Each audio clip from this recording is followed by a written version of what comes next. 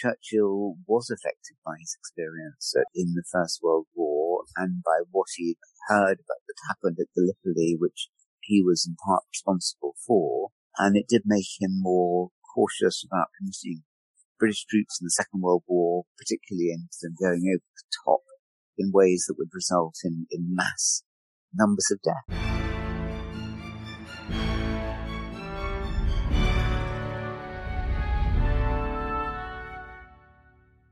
Hello and welcome to the Aspects of History podcast. My name is Oliver Webb-Carter and I'm the editor and your host. Now today my guest is Anthony Seldon, author of a number of best-selling books on prime ministers and most recently a book called Path of Peace, Walking the Western Front Way. Now this book was written by Anthony at a difficult time for him. His wife had sadly died and it was around the time of COVID, but he was inspired to set up a trail from the border of Switzerland all the way to the Belgian coast, following the trenches of the Western Front. The result is the Western Front Way, which is now up and running and available to walk and cycle along. And all links I've put in the show notes. Anthony has set this up himself, but it wasn't his idea. That belonged to a British officer who had a dream of a walk to unite the allies and enemies of the First World War.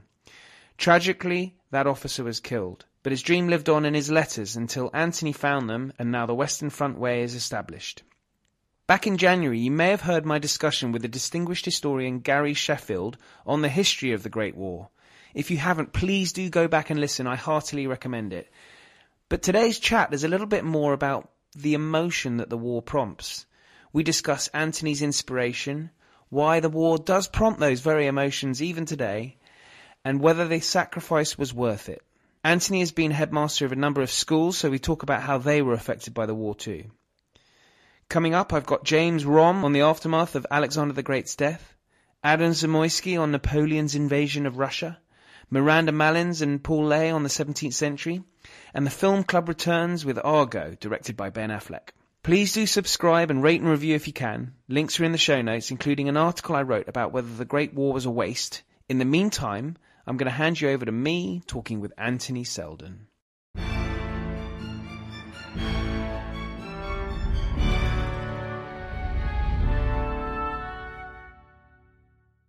Anthony Seldon, welcome. Well, I've got to be honest. In November, my mother alerted me to the book, so I was rather lackadaisical in finding out about it. And so I was very keen to speak to you because this book, I mean, it's just very important. The Great War, you walked 1,000 kilometers. So I hope your feet haven't had any after effects. That's my first question because... Well, thank you for asking that. I've just had a look and a check, and they're still there. They are still there on the end of my legs. So that's good news. And yeah, I mean, it wasn't, I hope, long-term damage, but the skin was pretty lacerated in different places. And I learned a lot really about taking one's feet seriously, particularly as I'm hoping very much to do another walk this coming summer, which is slightly longer. And so, I mean, I was very naive. I didn't think enough about, really enough about the boots one's wearing or the socks. And often it was the socks that were rubbing. I mean, it was well over 1 million paces. So that's 1 million rubs of one's skin with quite heavy pounding down. I mean, I'm quite light, but still quite heavy pounding. So, I mean, you just got to learn, if you're doing it, anyone listening, to show a lot more thought and respect for one's feet and one's body in general than I did. Absolutely. And I will, because I'm fully intending this, we're talking about the Western Front Way. And this is something that you set up. And it's a hugely powerful, you walk past these cemeteries from the First World War. So I thought, could you just explain what the Western Front Way is and why you set it up, and also, why you wrote the book?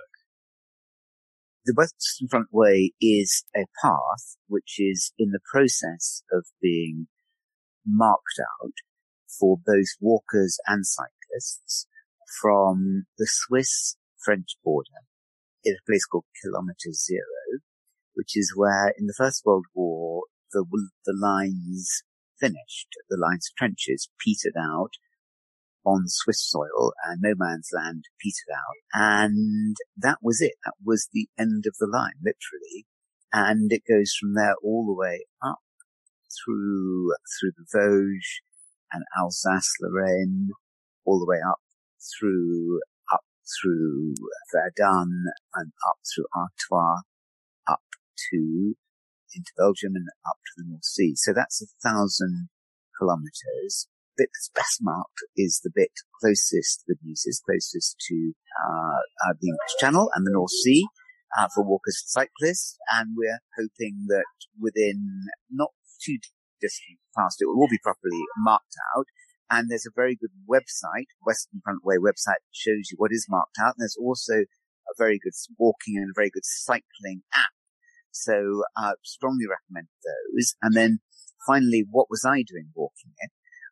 That's quite simple, I hope to explain, which is that when I was working on another book about 10 years ago, I came across a letter from a soldier who had written to his former headmaster at his school, Winchester College, in the south of England, and said that if I survive the war, I would like to see created a pathway from Switzerland all the way to the North Sea, exactly as we're now creating, along which I want every man and woman in Europe to walk as a reminder of the horrors of war, of where war leads. From, he said, the silent witnesses, the dead on both sides. So what we're doing, what I was doing on that walk, what the whole idea is to do something which is not absolutely not my idea. It's an idea of a soldier who perished 107 years ago in September 1915 at the Battle of Loos on the first day, 25th September 1915. And his name's Douglas Gillespie. And so we are creating his vision for a path of peace across the line, along the line of the Western Front. And what is it, do you think, about the First World War that grabs us emotionally that I would say the Second World War is less so? I don't know if you would agree with that. I would agree very much. And I think it's the great question that I and many people listening may have reflected about. And the Second World War is fascinating, and of course we have much better colour photography, and we have moving film of the battles. We don't have any moving shots of the battles of Ypres and Passchendaele and the Somme or Verdun. There wasn't technology to do that at the time, to capture moving battle scenes. So we, in a way, have less idea about it, and yet somehow it seems to be nearer. And I think it's got a lot to do with the sheer magnitude of the horror, the scale of the losses, nearly 1 million people killed, and on the Battle of the Somme, 60,000 casualties on just the first day, and the sense of the folly and the damage it did to communities across the whole country. Now, that's 3 times as many dying as in the Second World War, which lasted almost 2 years longer. So a much more horrific war, and a war which might not have thrown up lots of great photography, moving images of battles, but it did throw up a great deal of poetry and remarkable writing, and indeed remarkable painting. Paul Nash, John Nash, and John Singer Sargent just have produced some of the finest painting of the entire 20th century. So I think in these ways, the poetry, the prose, the novels, most recently we've seen it in the film of All Quiet on the Western Front, or indeed the film of Journey's End, made a couple of years before that. These are such powerful images that get us back into the idea of trenches. Well, throughout the book that you do mention the sacrifice, well, of course it's a running theme. And I got the impression that you question whether it was worth it. I don't know if that's fair of me, but do you think the sacrifice was worth it? The Second World War was far more obviously a war of good against evil, or good resisting evil, coming from Germany, coming from fascism.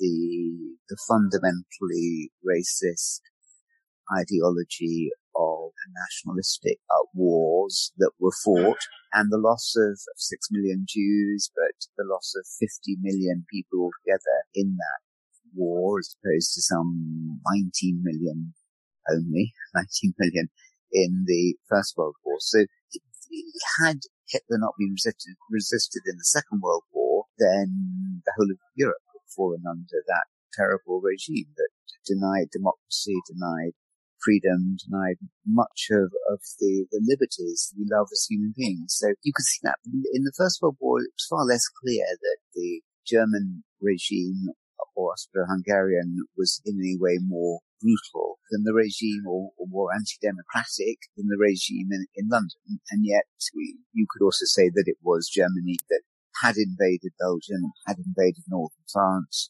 and needed to be resisted.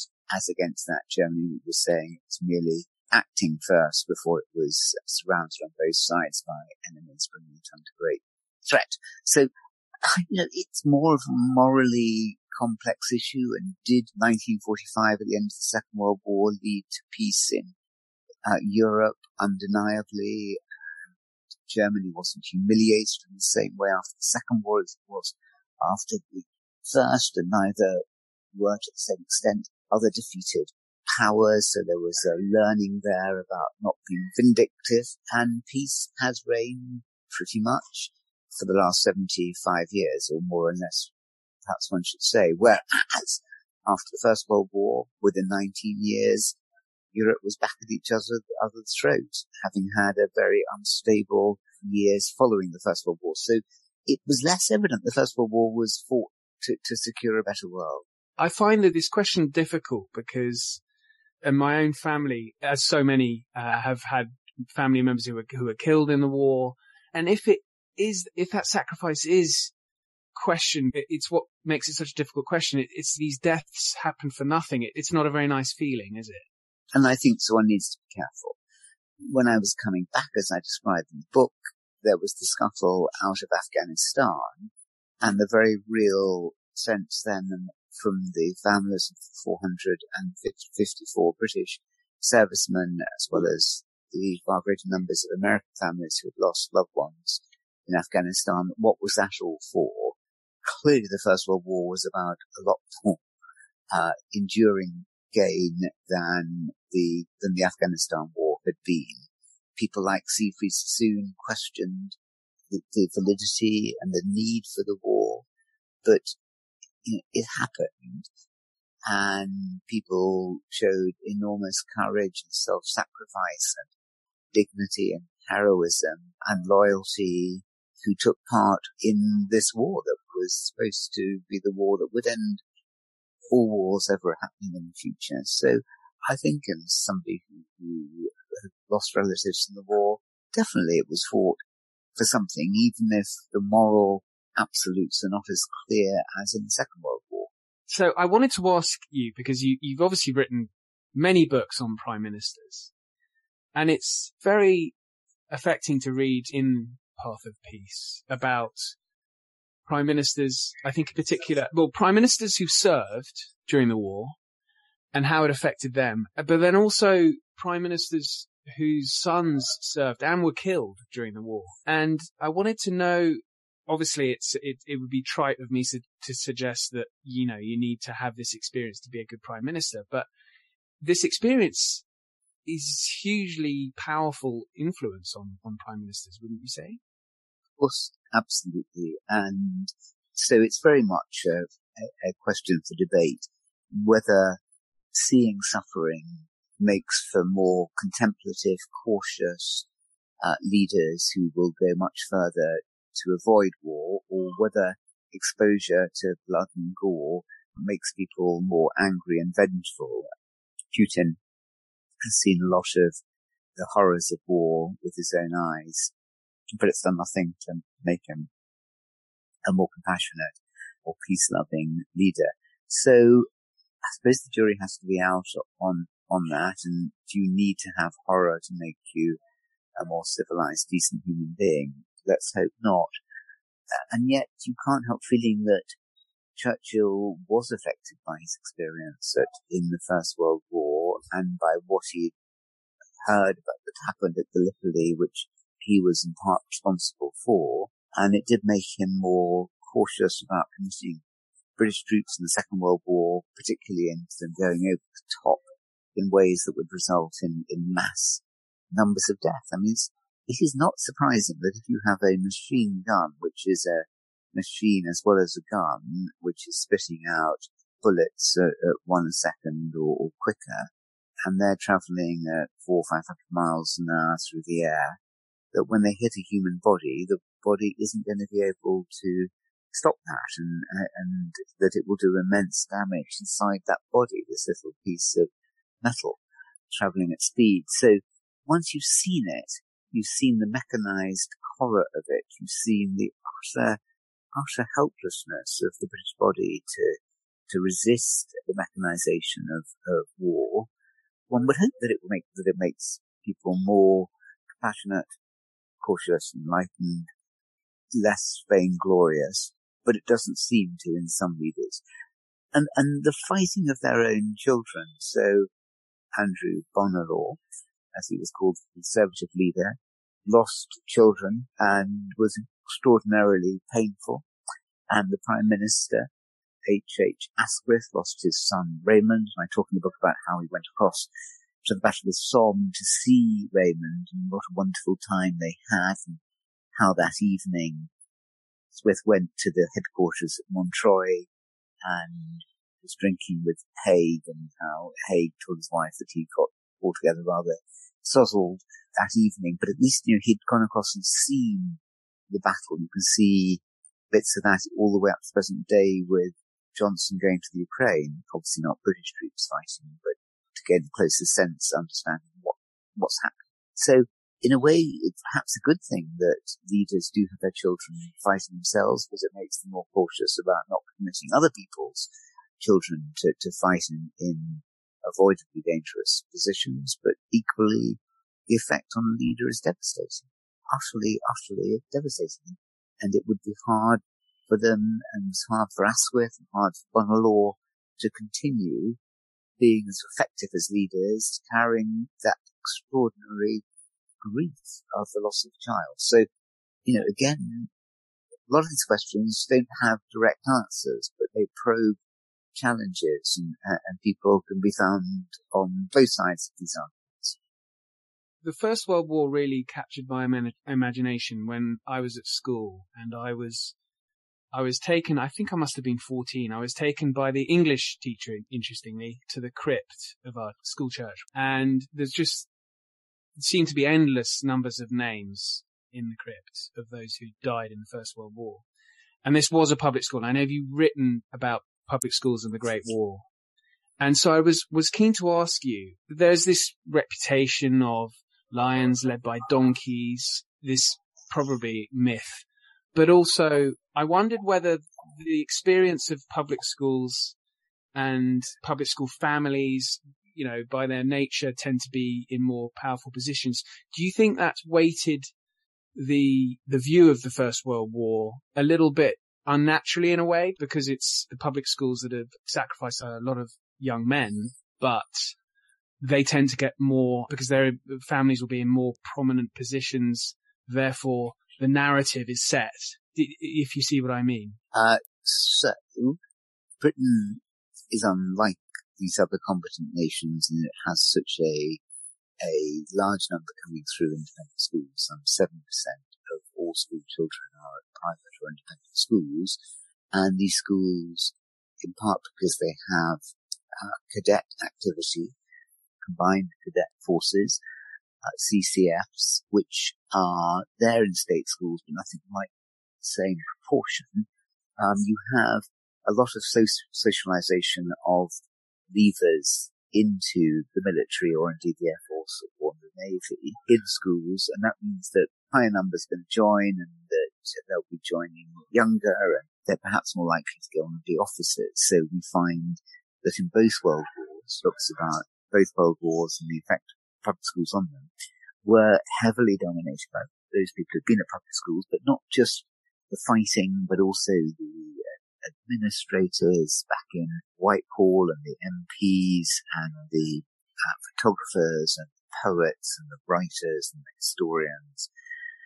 And the artists are all disproportionately from independent schools. And so that's going to affect a way that we see the war and understand it.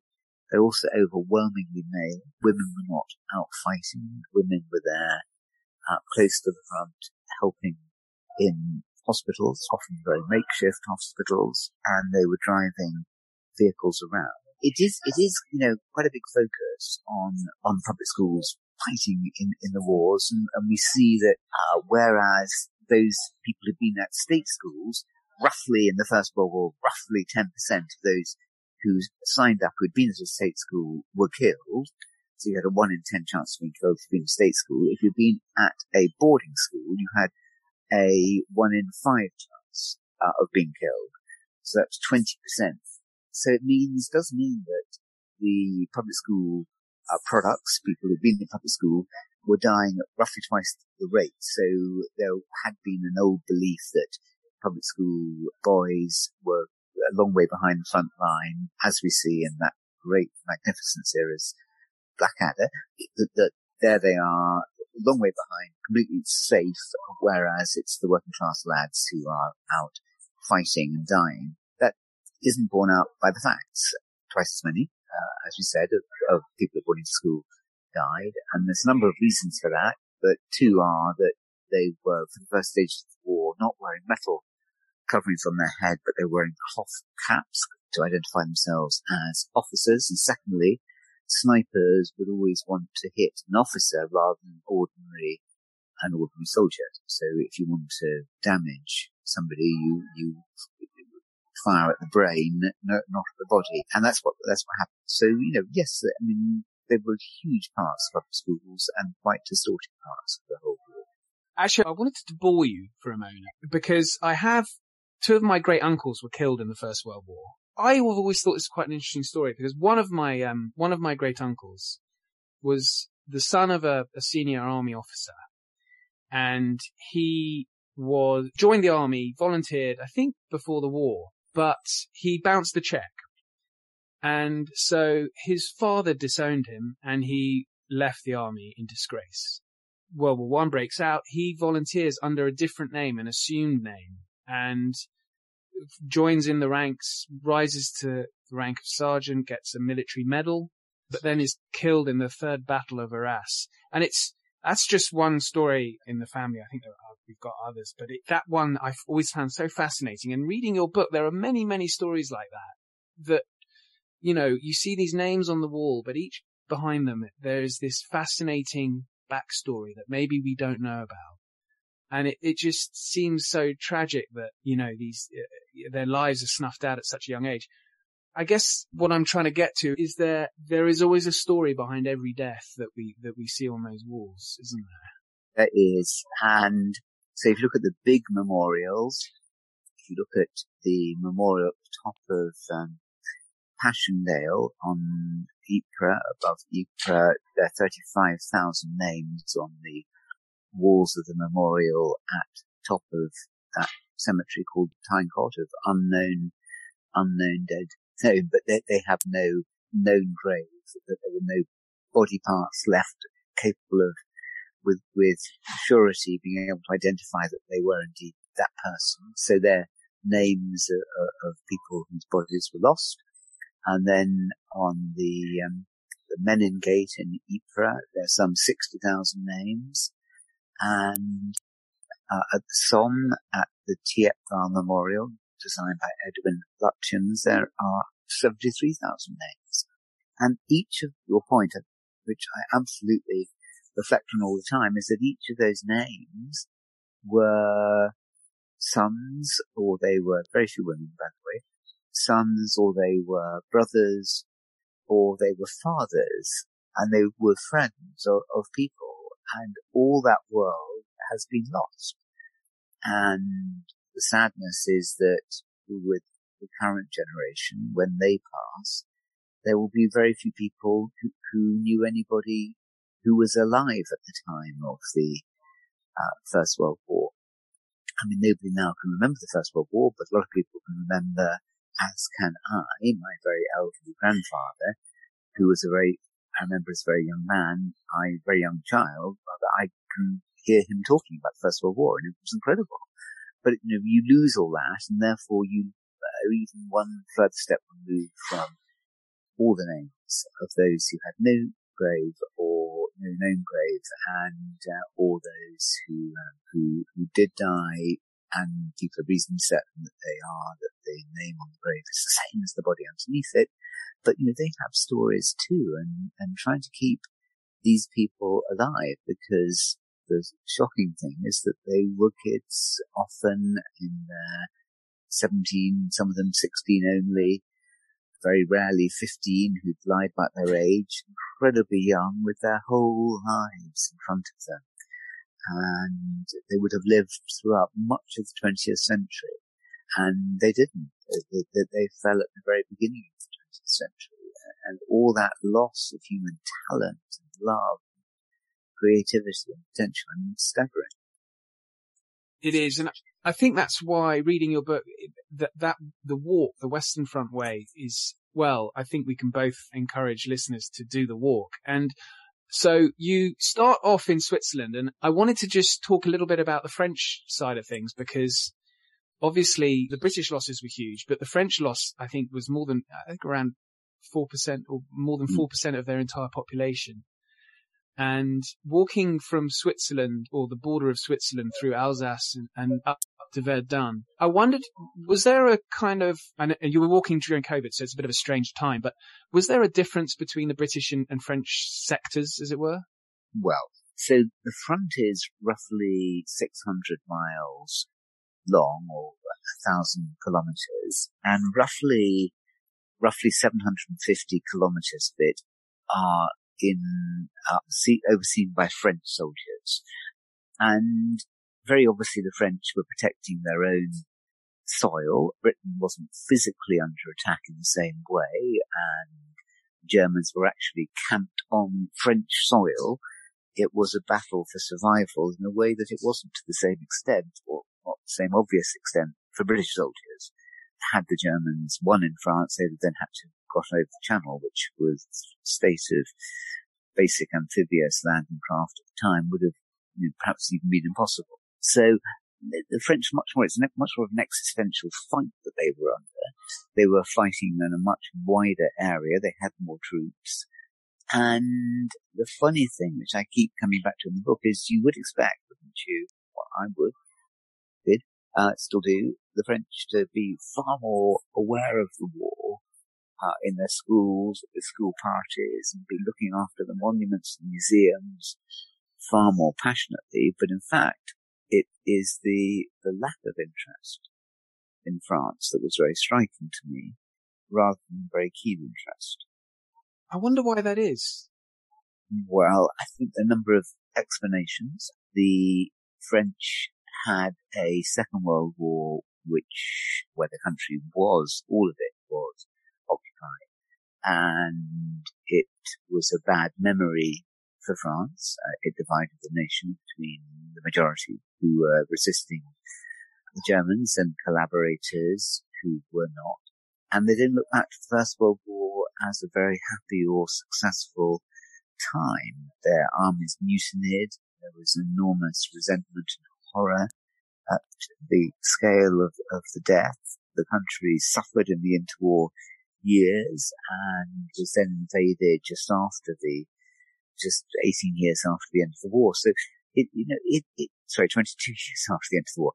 Were entered in 18, and they were invaded in 1940. So it is, it's a different perspective, different feeling, and you see that in the French cemeteries and in the French museums and monuments, memorials, the relative lack of interest in the war. So all along the French sector, which is the area in the middle of France, the area going all the way to Switzerland, you're far less aware of French museums, although there's a wonderful one on the Somme battlefield at a place called Peronne. But that's kind of the exception that proves the rule, that the French are doing much less to be awake to students and parties visiting and to cater for them and try and give them a good historical immersion than in Britain, where it just was much more part of our DNA and we seem to care more about it. You just reminded me, actually, because I know you've taken school trips out to the Western Front. I've just been reading about one of your party who returned to England with a piece of ordnance that was live. Yeah, shocker. I mean, now that would be on the front page of the Daily Mail. And what happened was their father was in the Territorial Army, and he bought it actually from a museum, and it turned out to still have partly a live detonation at the top. So the bomb disposal in this country came round and dealt with it, took it off. But in France, as I talk about in the book, there are people killed every year from the massive numbers of shells, unknown number, maybe 10 million, maybe 50 million shells still under the soil, which keep coming up to the surface. So it is dangerous, and the shells become more unstable with the passage of time, not less dangerous. So, that was a lucky escape. And when I first went out there, took groups in the 1980s, when I first started teaching, there were shells lying around on the battlefield that you could pick up. And somebody picked up one of those, and it did turn out, again, to be partly live. So, that's changed a lot, and health and safety has changed a lot.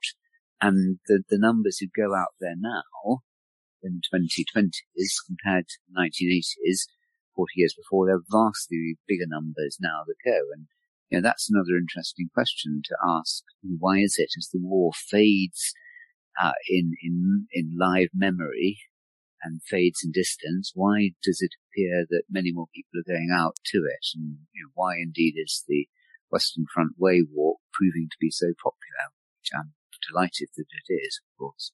Is it younger generations as well? Because obviously it's important to keep the flame alive, as it were. Yeah, it is. And many schools, state schools and independent schools are organised trips, and it's comparatively easy to get across to France, and that helps through Eurostar. Most places in Britain, if not in Scotland, you can get there and leave early in the morning and be in a hotel or hostel by that evening, ready to go the next morning. So it's not impossibly far, it's not impossibly expensive to take trips, and the student girls as well as boys like it a lot, and they're often combined with English trips, learning about the prose and particularly the poetry and indeed the art from the war. So it's and indeed there's a lot of learning to be done about science and technology. It's a very humanizing thing for people to go. And again, that's ironic, isn't it, that going to a battlefield should somehow make us more humane and more compassionate. It gets back to the questions you were asking at the beginning about, does an experience of war or seeing it feed the appetite, the hunger for war, or does it do more to open the heart and to have people empathizing with the sadness and the dreadful grief and loss?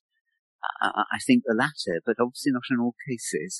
Well, I know we're coming to the end of of this, so thanks very much, Anthony. Now, I think you mentioned the website at the beginning, but let's just mention it again. If anyone wants to find out more, where should they go? It's called the Western Front Way website, Western Front Way, and there's an app that you can find out about the walking routes and cycling routes, and it will tell you all about the things to see on the way. So to walk the whole route will probably take 6 weeks, but one could always do that, as people do with the Camino path to Santiago de Compostela in northern Spain. Can spread that over several years, doing maybe 1 or 2 weeks walking each year, picking up the following year where one left off the previous year. Cycling probably 12 to 14 days at a relatively gentle pace of, relatively gentle of some 70 kilometers, 40, 50 miles a day. And there are lots of wonderful places to stay and to eat and to drink. And cafes and places to see along the way. So it's all there on the website, Western Front Way, and there's a wonderful team now who've organised to promulgate it and to get more people walking along. And the Belgian government have been fantastic about it. The French government and the various local governments are getting more and more interested in it. And of course they recognise this is great for their local economies and great for tourism, great for the economy. And why not? History everywhere is one of the great joy for people and source of stimulus to understand more about what really happened. And it does appeal to boys and the male, just appeals to all kinds of people with all kinds of interest. And fundamentally, this is about a walk for peace. The vision of the soldier was he wanted people of all nationalities, all faiths, all backgrounds to walk together side by side, recognizing what they share together and finding points in common rather than points of difference to fight over. So that's the whole idea of it. It works. And to each person listening to this, we make a choice, don't we, in our own lives? Are we going to find lives of greater common identity with people of all different backgrounds, people perhaps very different, we think very different to ourselves, or do we just want to stick with our own narrow tribe and shout and scream and fight others because they're not part of our tribe or our team, and we hate them because they're different? This path is all about learning from and learning to embrace and ultimately, I guess, to love people for their differences rather than to hate people. And the hatred leads to war and on. That cycle goes. Well, Anthony, that's a very lovely way to end it. So thank you. My pleasure. And thank you so much for, Oliver, the interest. Thanks very much for listening. I do hope that inspires some of you to head to France for a long weekend or even a more extended visit to walk along the Western Front Way. It's not a bad place to spend a holiday. What with the Alsace and Champagne regions involved. Links to Anthony's site and book are in the show notes, as well as my piece on the Great War. Please do subscribe and tell your friends. Now, before I go, I wanted to mention a podcast that's out from old friend of the show, Giles Milton. Giles and I had a brief chat about it, and so here's our discussion, which hopefully whets your appetite. This new pod is full of mystery, secrets, and lies. Giles Milton, old friend of Aspects of History, has returned to talk about your new podcast, very exciting new podcast.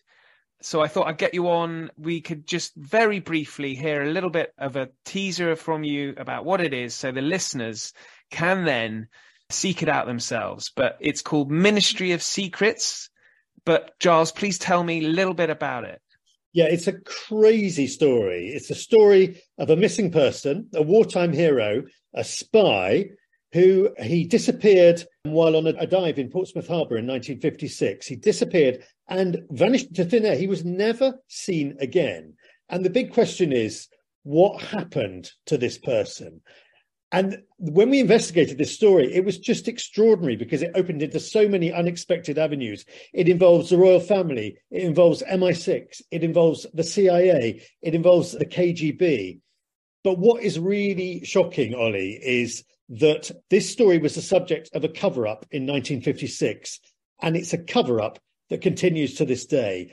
Unbelievably, Whitehall, someone in Whitehall, is still refusing to release the documents on this mystery into the public domain. They've been embargoed for 100 years and won't be released till 2057. And so we set out to find out what happened and who is blocking access to these papers. Well, I've just listened to the first episode and I found myself moving closer and closer to the edge of my seat because it's just so intriguing.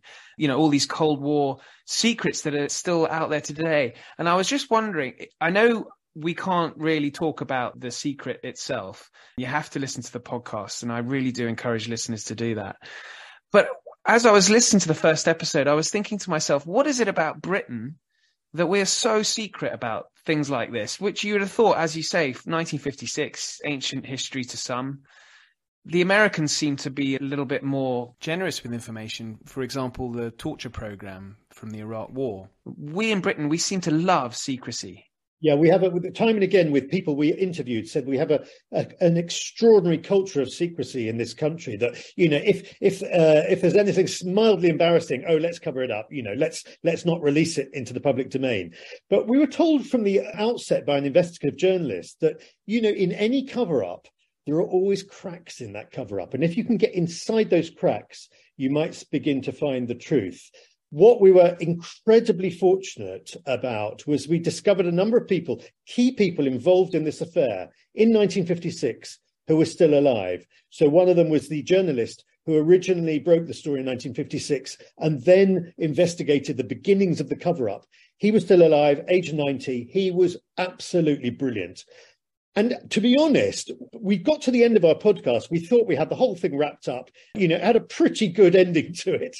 And then we discovered a 97-year-old woman who knew everything. And she is our ultimate witness in the final episode 8. Well, I can't wait to listen to that. Where can listeners listen? I'm on Google Podcasts, so I'm on one a week, I think. Yeah, it's on every platform, from Spotify to Apple Podcasts to everything.